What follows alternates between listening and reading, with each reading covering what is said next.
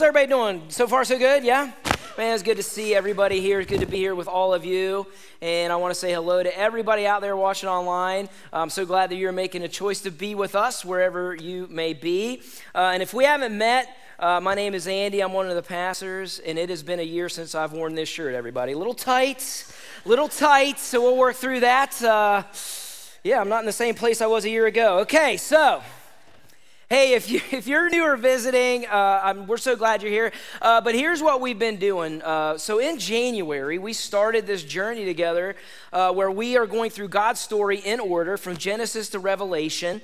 And we are in week 18 this week. So believe it or not, we're a third of the way through God's story already. So that's pretty amazing. We're already a third of the way through. So here's what I want to do just for a minute. I want to zoom in.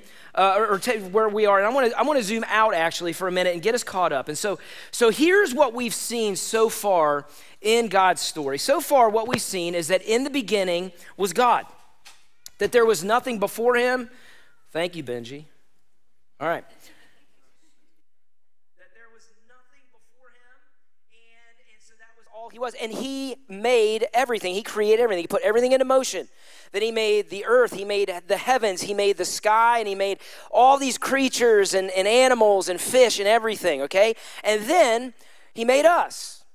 And when he made us, you see, he made us uniquely different than everything else. That's what we learned. And because here's what we have that nobody else has or nothing else has, that we were made in his image. Unlike anything else, we were made in his image. And he didn't make us because he was lonely. He didn't make us because he needed us or anything like that. He was in perfect harmony with himself, okay? But he made us for a purpose, and he gave us some amazing things. He made us out of love, and that we have a purpose to find satisfaction and to find fulfillment in knowing him. That's why he made us. And so God then appointed people to rule over all the creation with his wisdom and his guidance, okay? But here's what we find out, that we have a choice, right there when he gave us that direction, that we would have to answer a question. Would we trust God and his wisdom and his direction, or will we go our own way and figure out our own and be our own God?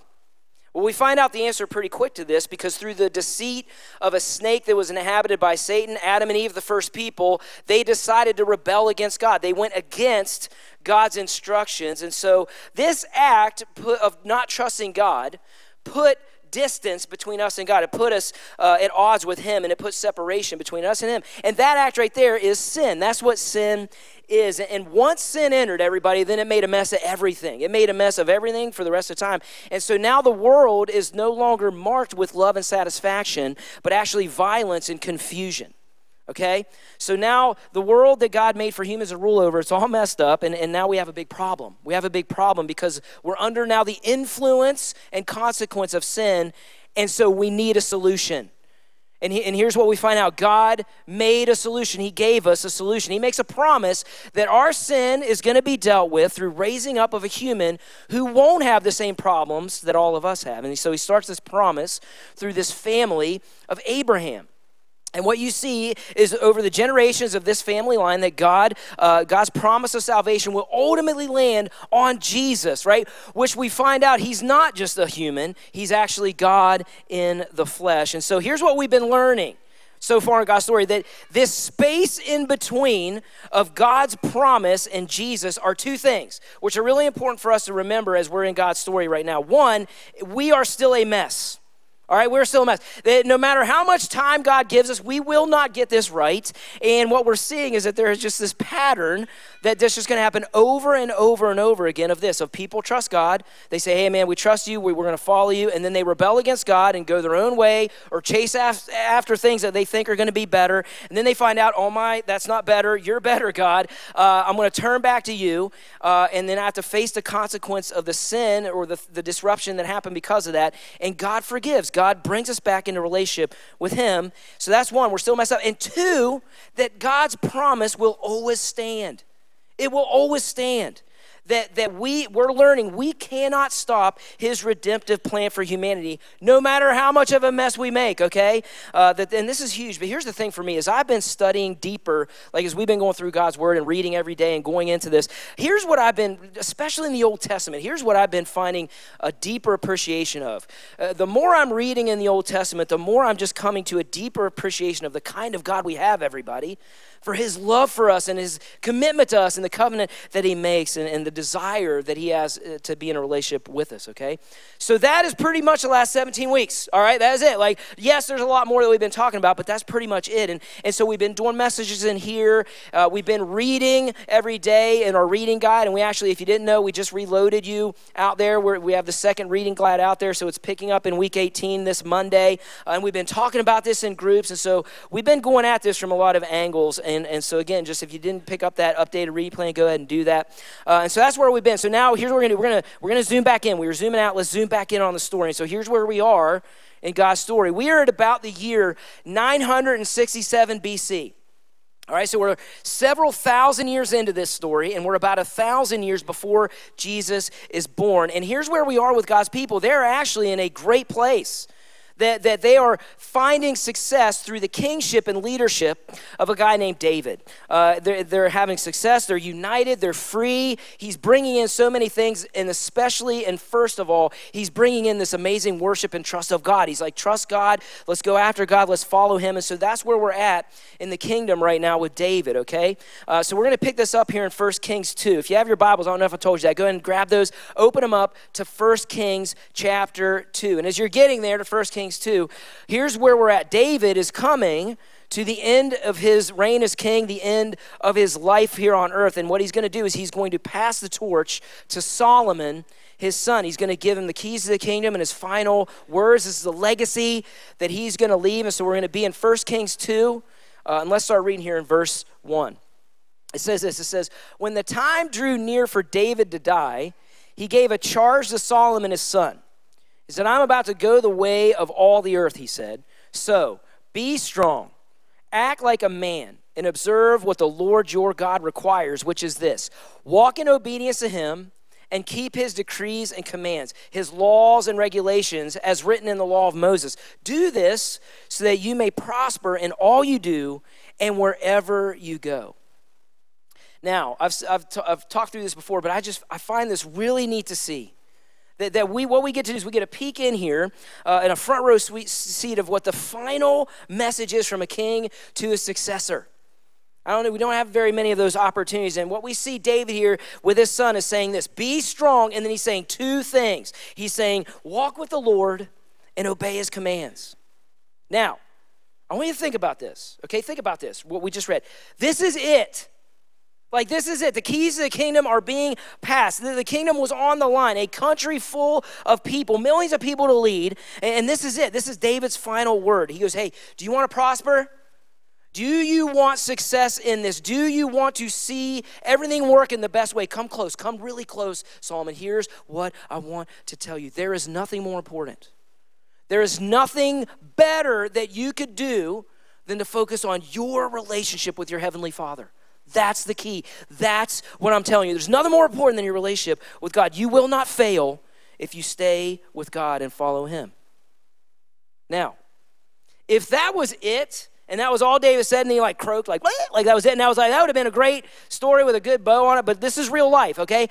Actually, that is not everything that David says. If you keep reading, he keeps going, and the rest of chapter 2, it kind of reads like a mafia movie, okay? And I don't have time to get into it, but read it for yourself. In verses 5 to 9, David does this great thing, follow God, obey his commands, and then what he does is he gives Solomon this list of people who wronged him. He's like, now, this guy, make sure he sleeps with the fishes. And he's like, and he does. And then he goes, this guy, he was pretty good to me, so make sure you take care of him. Don't let this other guy see gray hair. You do what you think's best, Solomon. And then he dies, okay? And so again, it's just really, I just think it's odd. And so then what you see Solomon do, like a mafia movie would, he offs these three guys. He kills these guys. And really, why I'm bringing this up is because when you read this sort of thing, that doesn't seem like it should line up with what God would want. And that's true. I want to tell you, that is true. I don't think that's what God wanted. And what I want to bring up is I don't think David's humanity is lost here. And I think it's there as a reminder to us that we can't be looking at David with a certain like aura or like, oh my gosh, he's still like, you have to hold attention with David. The tension of this man who is after God's own heart. And then you see these final words of him and the humanity come back in, right? The moments and times of being completely human. And so here's what I want to say. Sometimes when we read these things, we're going to come across stuff that's like, that doesn't seem to line up with God. And I'm telling you, it's true. It doesn't line up with God. He's not approving of everything that's happening, but yet it still happens. And again, I just think it's there. It keeps us in the right frame of mind that we are never, there is no man that you will read about that is faultless or blameless except for by Christ Jesus who is in us, okay? And I think that's why that is there. So Solomon comes in with all this stuff, okay? And he has to do all these things. And he kills these guys. And here's what I think is going on. You're not going to read this. I think this is weighing on his mind. I think this is weighing him down and with what he had to do to become king. And we're going to see here in a minute when he encounters God why I think that. But I just think there is a weight and a burden of all this stuff. And so we're going to jump to chapter 3. And let's see what happens. So now he's king, and it says this in verse 4. It says, now the king Solomon went to Gibeon to offer sacrifices, for that was the most important high place. And Solomon offered 1,000 burnt offerings on that altar. At Gibeon, the Lord appeared to Solomon during the night in a dream, and here's what God said. Ask for whatever you want me to give you. Now, if you fell asleep and you woke up and there was God, you're like, what? Hey, and he goes, ask me for something right now and I will give it to you. What would you ask for? That's a loaded question, isn't it? Would you have an immediate answer, or would you be like, how much time do I have? Like, I don't know. Like, I actually thought this reminded me of my daughter. So a few weeks ago, my daughter lost her first tooth, and it was an awesome thing. But here's what I would tell you. If God showed up with her in that moment that her tooth was not out, she would have blown it because she would have said, just get this tooth out of me, God, because she was not pulling that thing out for anything, everybody. Like, that thing was dangling. Like, all you had to do is breathe on it. It would have fell out, but she was not going to pull that thing out. And she was like, I don't know. She was, I guess, waiting for it to flop out. And I'm like, honey, that's not how it's going to work. You gotta pull it out. And she was like, okay. And so she goes, well, how about this? And I just said, let me do it. She goes, no. Give me an apple. I'm like, that's a good idea. Okay, here's an apple. And so she proceeded to gnaw on it from every angle except for the loose tooth, everybody. I'm like, and then she goes, it's just not ready, Dad. It's just not ready. And I'm like, okay. And I just felt like this was coming. I was warming up. Like, I just felt like she was going to call me out like a coach in a bullpen. I was just like, I was getting ready. And then it happened. And she goes, okay, Dad, I'm ready. And so she said, all right. And so I went to yank it. And right when I went to yank it, she goes, wait. And I'm not kidding you. I know you think I'm making these stories up with my kids, but Courtney and Henry are my witness, okay? She started praying, and here's what she said. She went, Jesus, when you said it is finished, I believe you can do anything, so remove this from me. True story. Now, I don't know if she was asking him to remove the fear or the tooth, okay? But she goes, okay, Daddy, and I yanked it out. I yanked it up. She would have blown it right there if God showed up at that time, okay? What would you ask for? If God said, what you ask for, I will give it. So let's read what Solomon does here. Let's pick this up. Verse 7. It says, now, Lord my God, this is what Solomon said, you've made your servant king in place of my father David, but I'm only a little child. And I don't know how to carry out my duties. That's why I think he had a burden with what he did already, right? Your servants here among the people you've chosen, a great people, too numerous to count or number. So give your servant a discerning heart to govern your people and to distinguish between right and wrong. And so right here we see Solomon give his ask. He says, God, give me wisdom. He goes, I want a discerning heart. I want to perceive things like you perceive them, God. And I want this so that, here's why he's asking, so that I can govern your people well. And so here's what Solomon asked for. He wants wisdom so he can do his job good. Can I be honest with you? Can I?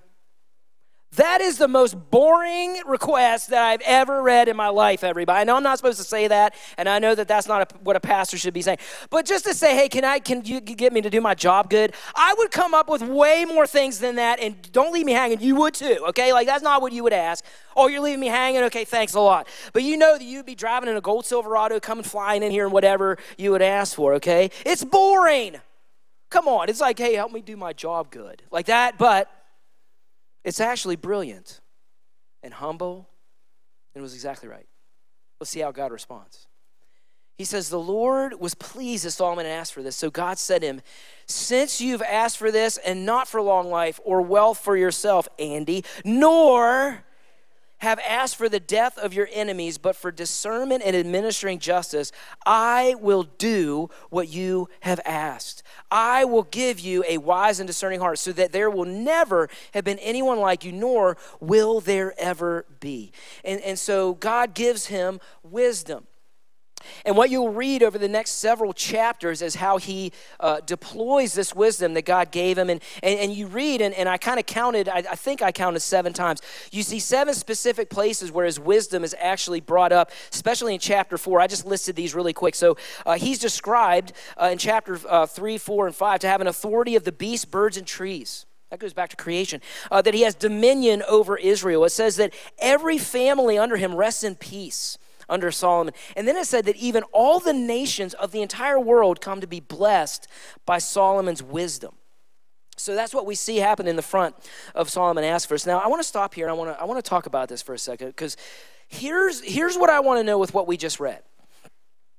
Is this prescriptive or is this descriptive? So now, if you were here a few weeks ago, we kind of talked about that. But here's what I'm getting at this. Is this something that is describing what uniquely happened to Solomon and Solomon only with God's wisdom? Or is this pointing us to something that we should expect to happen when it comes to having God's wisdom? And here's what I want to tell you. I believe it's both. I believe it's both. I think this is describing something specific to Solomon, but I also think this, and here's what I want to talk about with the rest of our time. God, I believe, wants to give us wisdom. I think he wants to give us his wisdom. How do I know?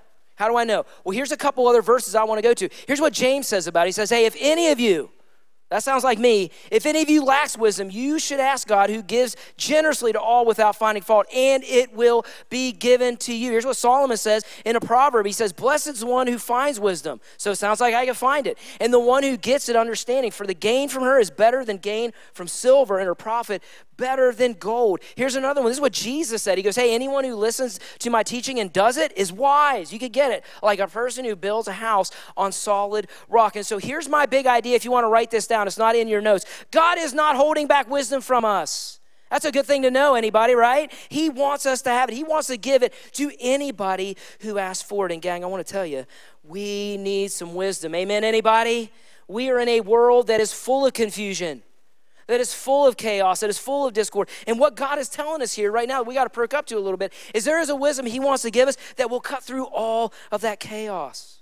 And so let's just see what it looks like. Here's what I want to do. I want to see what this wisdom from God looks like. And so if you're in your Bibles, we're going to jump from the story. We'll pick this story back up here next week, but I want to jump to the book of James, all right? Go to the book of James. We're going to be in James chapter 3, because in here, we're going to find the best place, I believe, to understand what wisdom is, and then the indicators by which somebody is actually walking in God's wisdom. There are some signs that you could see in your own life if you are walking in wisdom. So then we can determine whether wisdom, where it's working and where it's not. And then here's what I want to do at the end of this. I just wanted all of us to come to a determination of whether or not God's wisdom is worth bringing in. And I'll tell you it is, okay, if it's worth it. And we'll see it, because it's a choice that we make. So James 3, all right, you get there?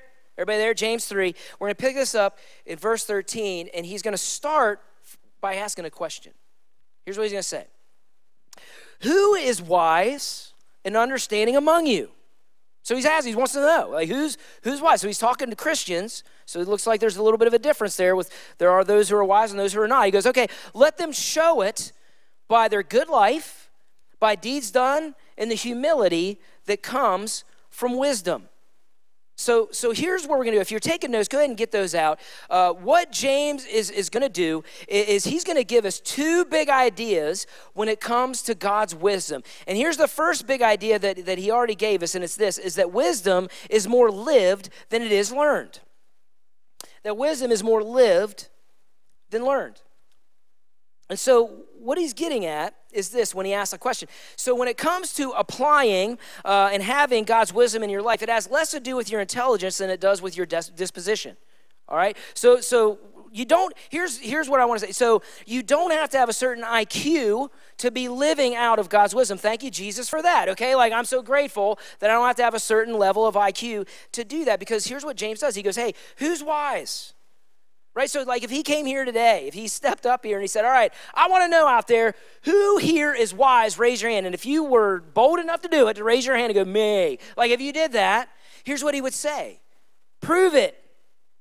And I'm going to tell you, he's like, I'm not going to say you're proving it by raising your hand or saying something. You're going to prove it by how you live. That he's saying, I don't want to know what you know. I want to see what you do. Because here's the thing, this is what he's saying.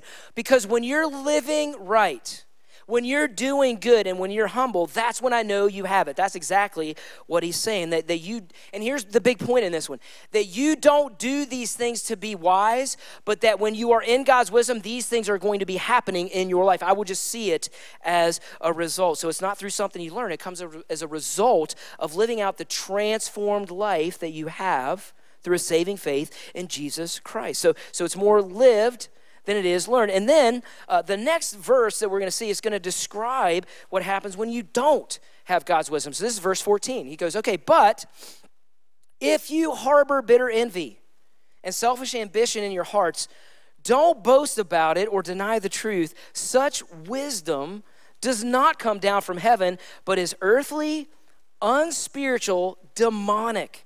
For where you have envy and self-ambition, there you will find disorder and every evil practice. So here's the second big idea when it comes to God's wisdom. Is that a lack of God's wisdom will cause problems. That a lack of God's wisdom causes problems. Now, James is kind of blunt here, but I actually appreciate it. I don't know about you. Sometimes I don't mind bluntness because here's what I want to say. I don't ever feel a burden of coming up here and having to convince you that God works, that his ways are right, and that the other ways are not right. Here's what, just go try it. Just go live that out. I'll see you next Sunday, you'll be back, okay? Because it doesn't work. Living any other way will cause disruptions, disorder, chaos, and confusion. And you're like, just watch the news for 5 minutes, everybody. So I don't ever feel the burden of telling you that God works. Like I know he does and that he's real and that his ways go. So here's what I want to ask you in this one, okay? Because again, just please make a note. James is talking to Christians here. So there are Christians who are walking in it and Christians who are experiencing this, okay? So here's what I want to ask you. Do you have chaos in your day-to-day? Right now, do you find chaos just consistently in your day-to-day? Is there a confusion going on in your home or in your marriage? Or in your family, you're not lining up, just a little bit of confusion going on there. Is there a consistency of just not being able to get it together, just like life seems difficult? Here's your sign. This is what God, it's almost like a beacon that God is pointing you to say, hey man, you're off. This is not what my wisdom does. Like I'm just trying to point you to that. That's where you are. You're off the path. But here's what I want to tell you. Again, I'm talking to believers, okay? There's good news in this. There really is. And here's what I want to tell you. If you're in Christ, just know this, it can absolutely change. It can absolutely change. That's the beauty of being in a relationship with Jesus. Because here's what's true about you. Even if you see and are experiencing some of those things that you don't want to experience. See, like what the Bible tells us is that if you are in Christ, if any of us are in Christ, you are a new creation. That the old is gone, that the new has come. So what that means is you are transformed. That's who you are. That's what Jesus does for you. And here's the thing. Sometimes we just forget. But can I just tell you, you can remember, and God can change you. And you want to say amen to that? He can change you if you let him. It's a choice that we have to live out of that transformation. And you got to know that God can change us. He can change you. He wants to change you. Don't let yourself be convinced that that's just the way it's got to be. Don't let that chaos and disorder that you look at say, I guess that's just what my life has to be. No, it doesn't. God can change it. Amen, anybody? He can change it. You have a God who can move mountains. He can change the chaos in your life. If you have a God who can split the sea in half, he can change the confusion in your marriage. Anybody? Amen? Anybody? He could do it. You can look at the chaos and you can say, look, I'm sure of this. You can just say it. I am sure of this, that he who began a good work in me, come on, somebody, he will complete it in the day of Christ Jesus. You can look at the disorder and you can say, you know what? I've been crucified with Christ. So now the life that it's no longer the life I live. It's him in me. It's Jesus in me. So now the life that I live in the flesh, I'm going to live by faith in the Son of God. He can change me. God can change me. Amen, somebody? He can change. I think here's what I'm getting passionate because there are far too many of us Christians who are walking in a fog of chaos and confusion where God could just lift it right up out of you if you let him, if you let his wisdom in. We need to let his wisdom in. Do you want to let it in? So let's talk about it a little bit. Let's bring, and he doesn't want us to be walking in that fog. He wants us to have clear thinking and clear direction from him, and he wants to give it to us. So now in the next verse, I'm sweating in this tight shirt. He's going to help us a little bit. He's going to help us. He's going to give us some things. He's going to give us some things that, so this next list, so the first list is kind of like, this is what you'll see, but now he's getting practical. It's going to help us. He's going to say, here's some things that you just need to look at, okay? So he's going to kind of give us a list. So let's read this. He goes, all right, but the wisdom that comes from heaven is first of all pure, then peace-loving, considerate, submissive, full of mercy and good fruit, impartial, and sincere. And so if you're taking notes, I want to look at this and just see what we can do to bring in the wisdom in our lives and see some things that we can look at that God can help us in. And so there are important things to see. And here's the first thing that I want to do to see what happens. Here's the first thing is that the wise person will pursue a pure heart. So I want you to notice in this one as you're taking this down that James goes, first of all, like you can't even go after any of these other things if you're not doing this one. So it's first of all pure, that the wise person will pursue holiness, purity, God's way. So he's saying, here's what he's saying, if you want to write this down. Here's what purity is. Purity is an attitude that says, I want what you want, God. That's what it is. Purity is an attitude that says, God, I want what you want. I want to be like you in this situation. So create in me a clean heart. It's an attitude that does that. So if we want wisdom, we have to go after holiness. Now, it doesn't mean we won't struggle. It doesn't mean that there won't be challenges there. But again, the wise are just bent towards purity. I love the visual of this. This is Proverbs 18. It says, hey, the name of the Lord is a strong tower, and the righteous or the holy or the pure at heart run to it and are safe. Did you catch the visual of that? Here's what I want to say, man. See, the righteous don't stop at salvation. Here's the difference between wise Christians and everybody else. They don't stop. They don't walk towards God. They don't just wait till God comes in. They run after God and his ways. They run after holiness, and they want to go after. You got to catch it. See, they don't, here's the thing. They don't see holiness like, okay, I guess I'll just do the right thing, blah, blah, blah. Like, that's not what they do. They run to it. Like, you know what the visual I get? Here's the visual I get with what I see the righteous doing God. When my kids get off the bus, man, I love that. I don't ever want that to go away, where they just run after me and like knock me down with a hug. That's the visual that we need to see. That's what it's like, because they are convinced that they run. It's worth the run. It's worth the effort because it's what we need. It's what clears the way for the best life. And they're just convinced. So I want to encourage you. I want to get convinced. Everybody, get convinced that holiness is the way, that God's way is the way, because I'm telling you, pursue holiness, wisdom will follow. Here's the second one, that the wise person loves peace. The wise person loves peace. We are getting more and more argumentative. We're getting more differential. We're getting more contrarian, and I'm talking about even like in the church. We're just getting so just bent out of shape and just, but like here's what I want to tell you. You can't be wise and argue all the time. You can't, because the wise person loves peace. That's what he's saying. The wise person loves peace. Look at what the writer of Hebrews says. We got to catch this. Pursue peace with all people.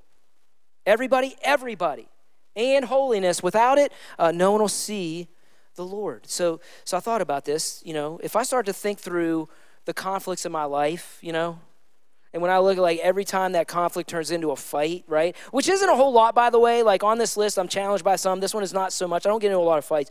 But you know what I know? In every fight that I've ever been in, there's one common denominator. Me. Like I'm the common denominator. I could just remove myself from that whenever I want to, everybody. And so can you. Come on, somebody.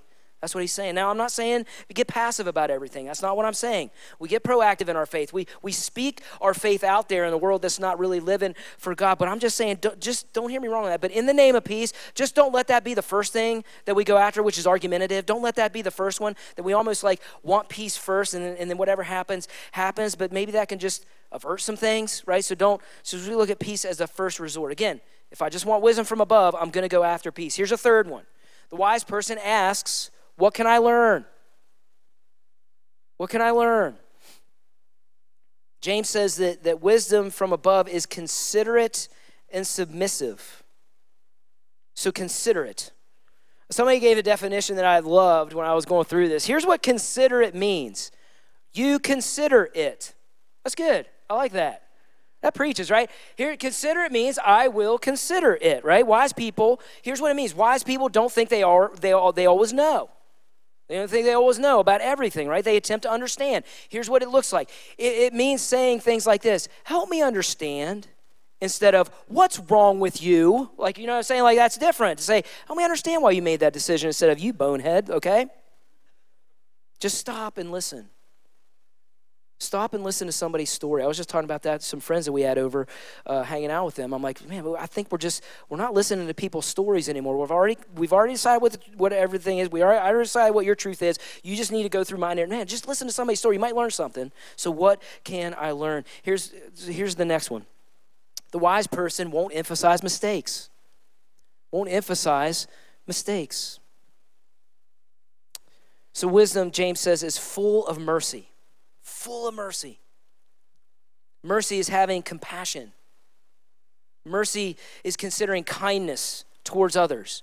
God calls us to be merciful. Just so you know, he calls us to be. I was reading some things about that, and there was a pope that said this. He said, just listen to this. Wherever there are Christians, everyone should find an oasis of mercy. I love that. Wherever there's a big group of Christians, there should be an oasis of mercy. So he's saying that people should find us different. That we should just be wanting to give it out. That we're happy to extend a hand of mercy anytime. James 2 says this. He says, this should change us, okay? Speak and act as those who are going to be judged by the law that gives freedom, because judgment without mercy will be shown to anyone who's not been merciful. Mercy triumphs judgment. Mercy triumphs judgment. This should really change us there. So being full of mercy says this, everybody, just to challenge us, says, I will not hold a grudge on you. That's what mercy says. I will give you a second chance. That I will not emphasize mistakes, but I will maximize opportunities for the relationship. That's what mercy does, because that's what God has done for me. Here's a good question to ask in this one, especially in marriage or close relationships. Just write this one down. What do I keep bringing up? Yeah, I know. What do I keep bringing up? So we're full of mercy. Here's the fifth one. The wise person is authentic.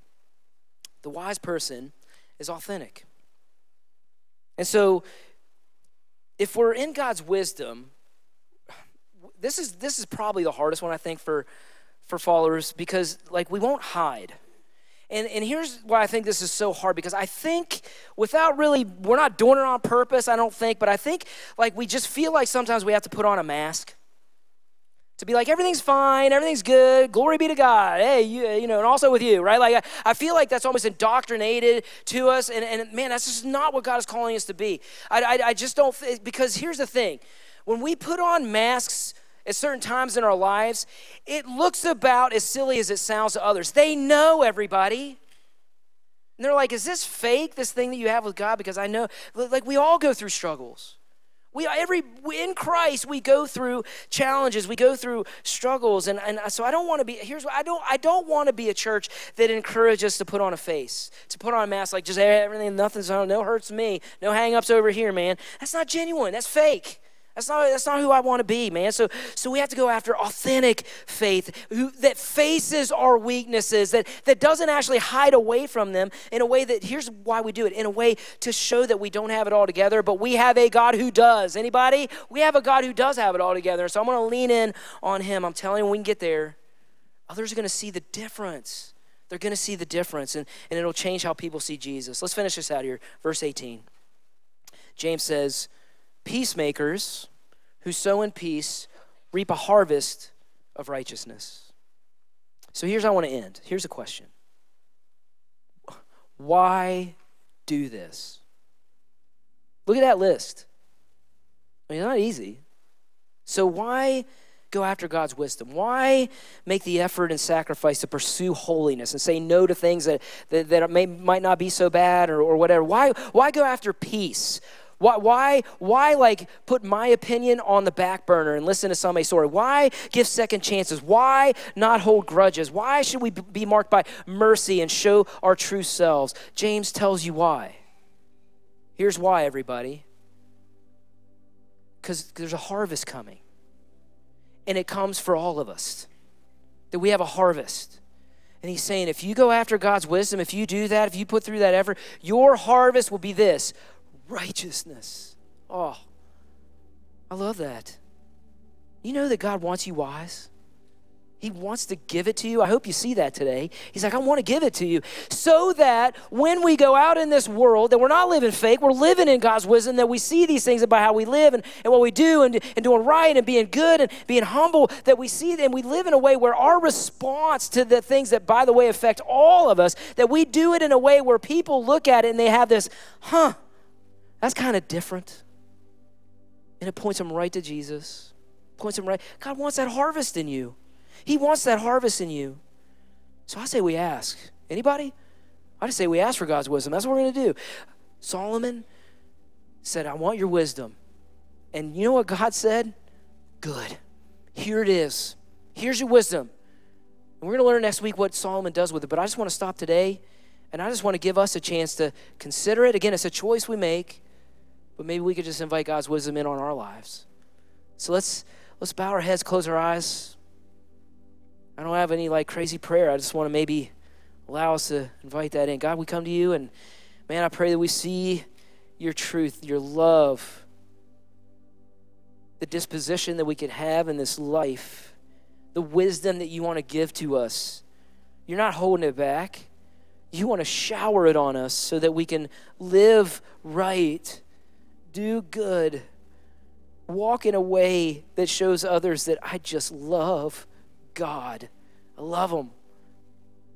So right now, God, in this moment, I pray that we just give you a minute as we sit and pray, that just to give anybody an opportunity out here just to invite in and ask in our prayers, just to, God, I need your wisdom here in this one. I need help in this one on the list, God. So we're just going to give a moment to you, God.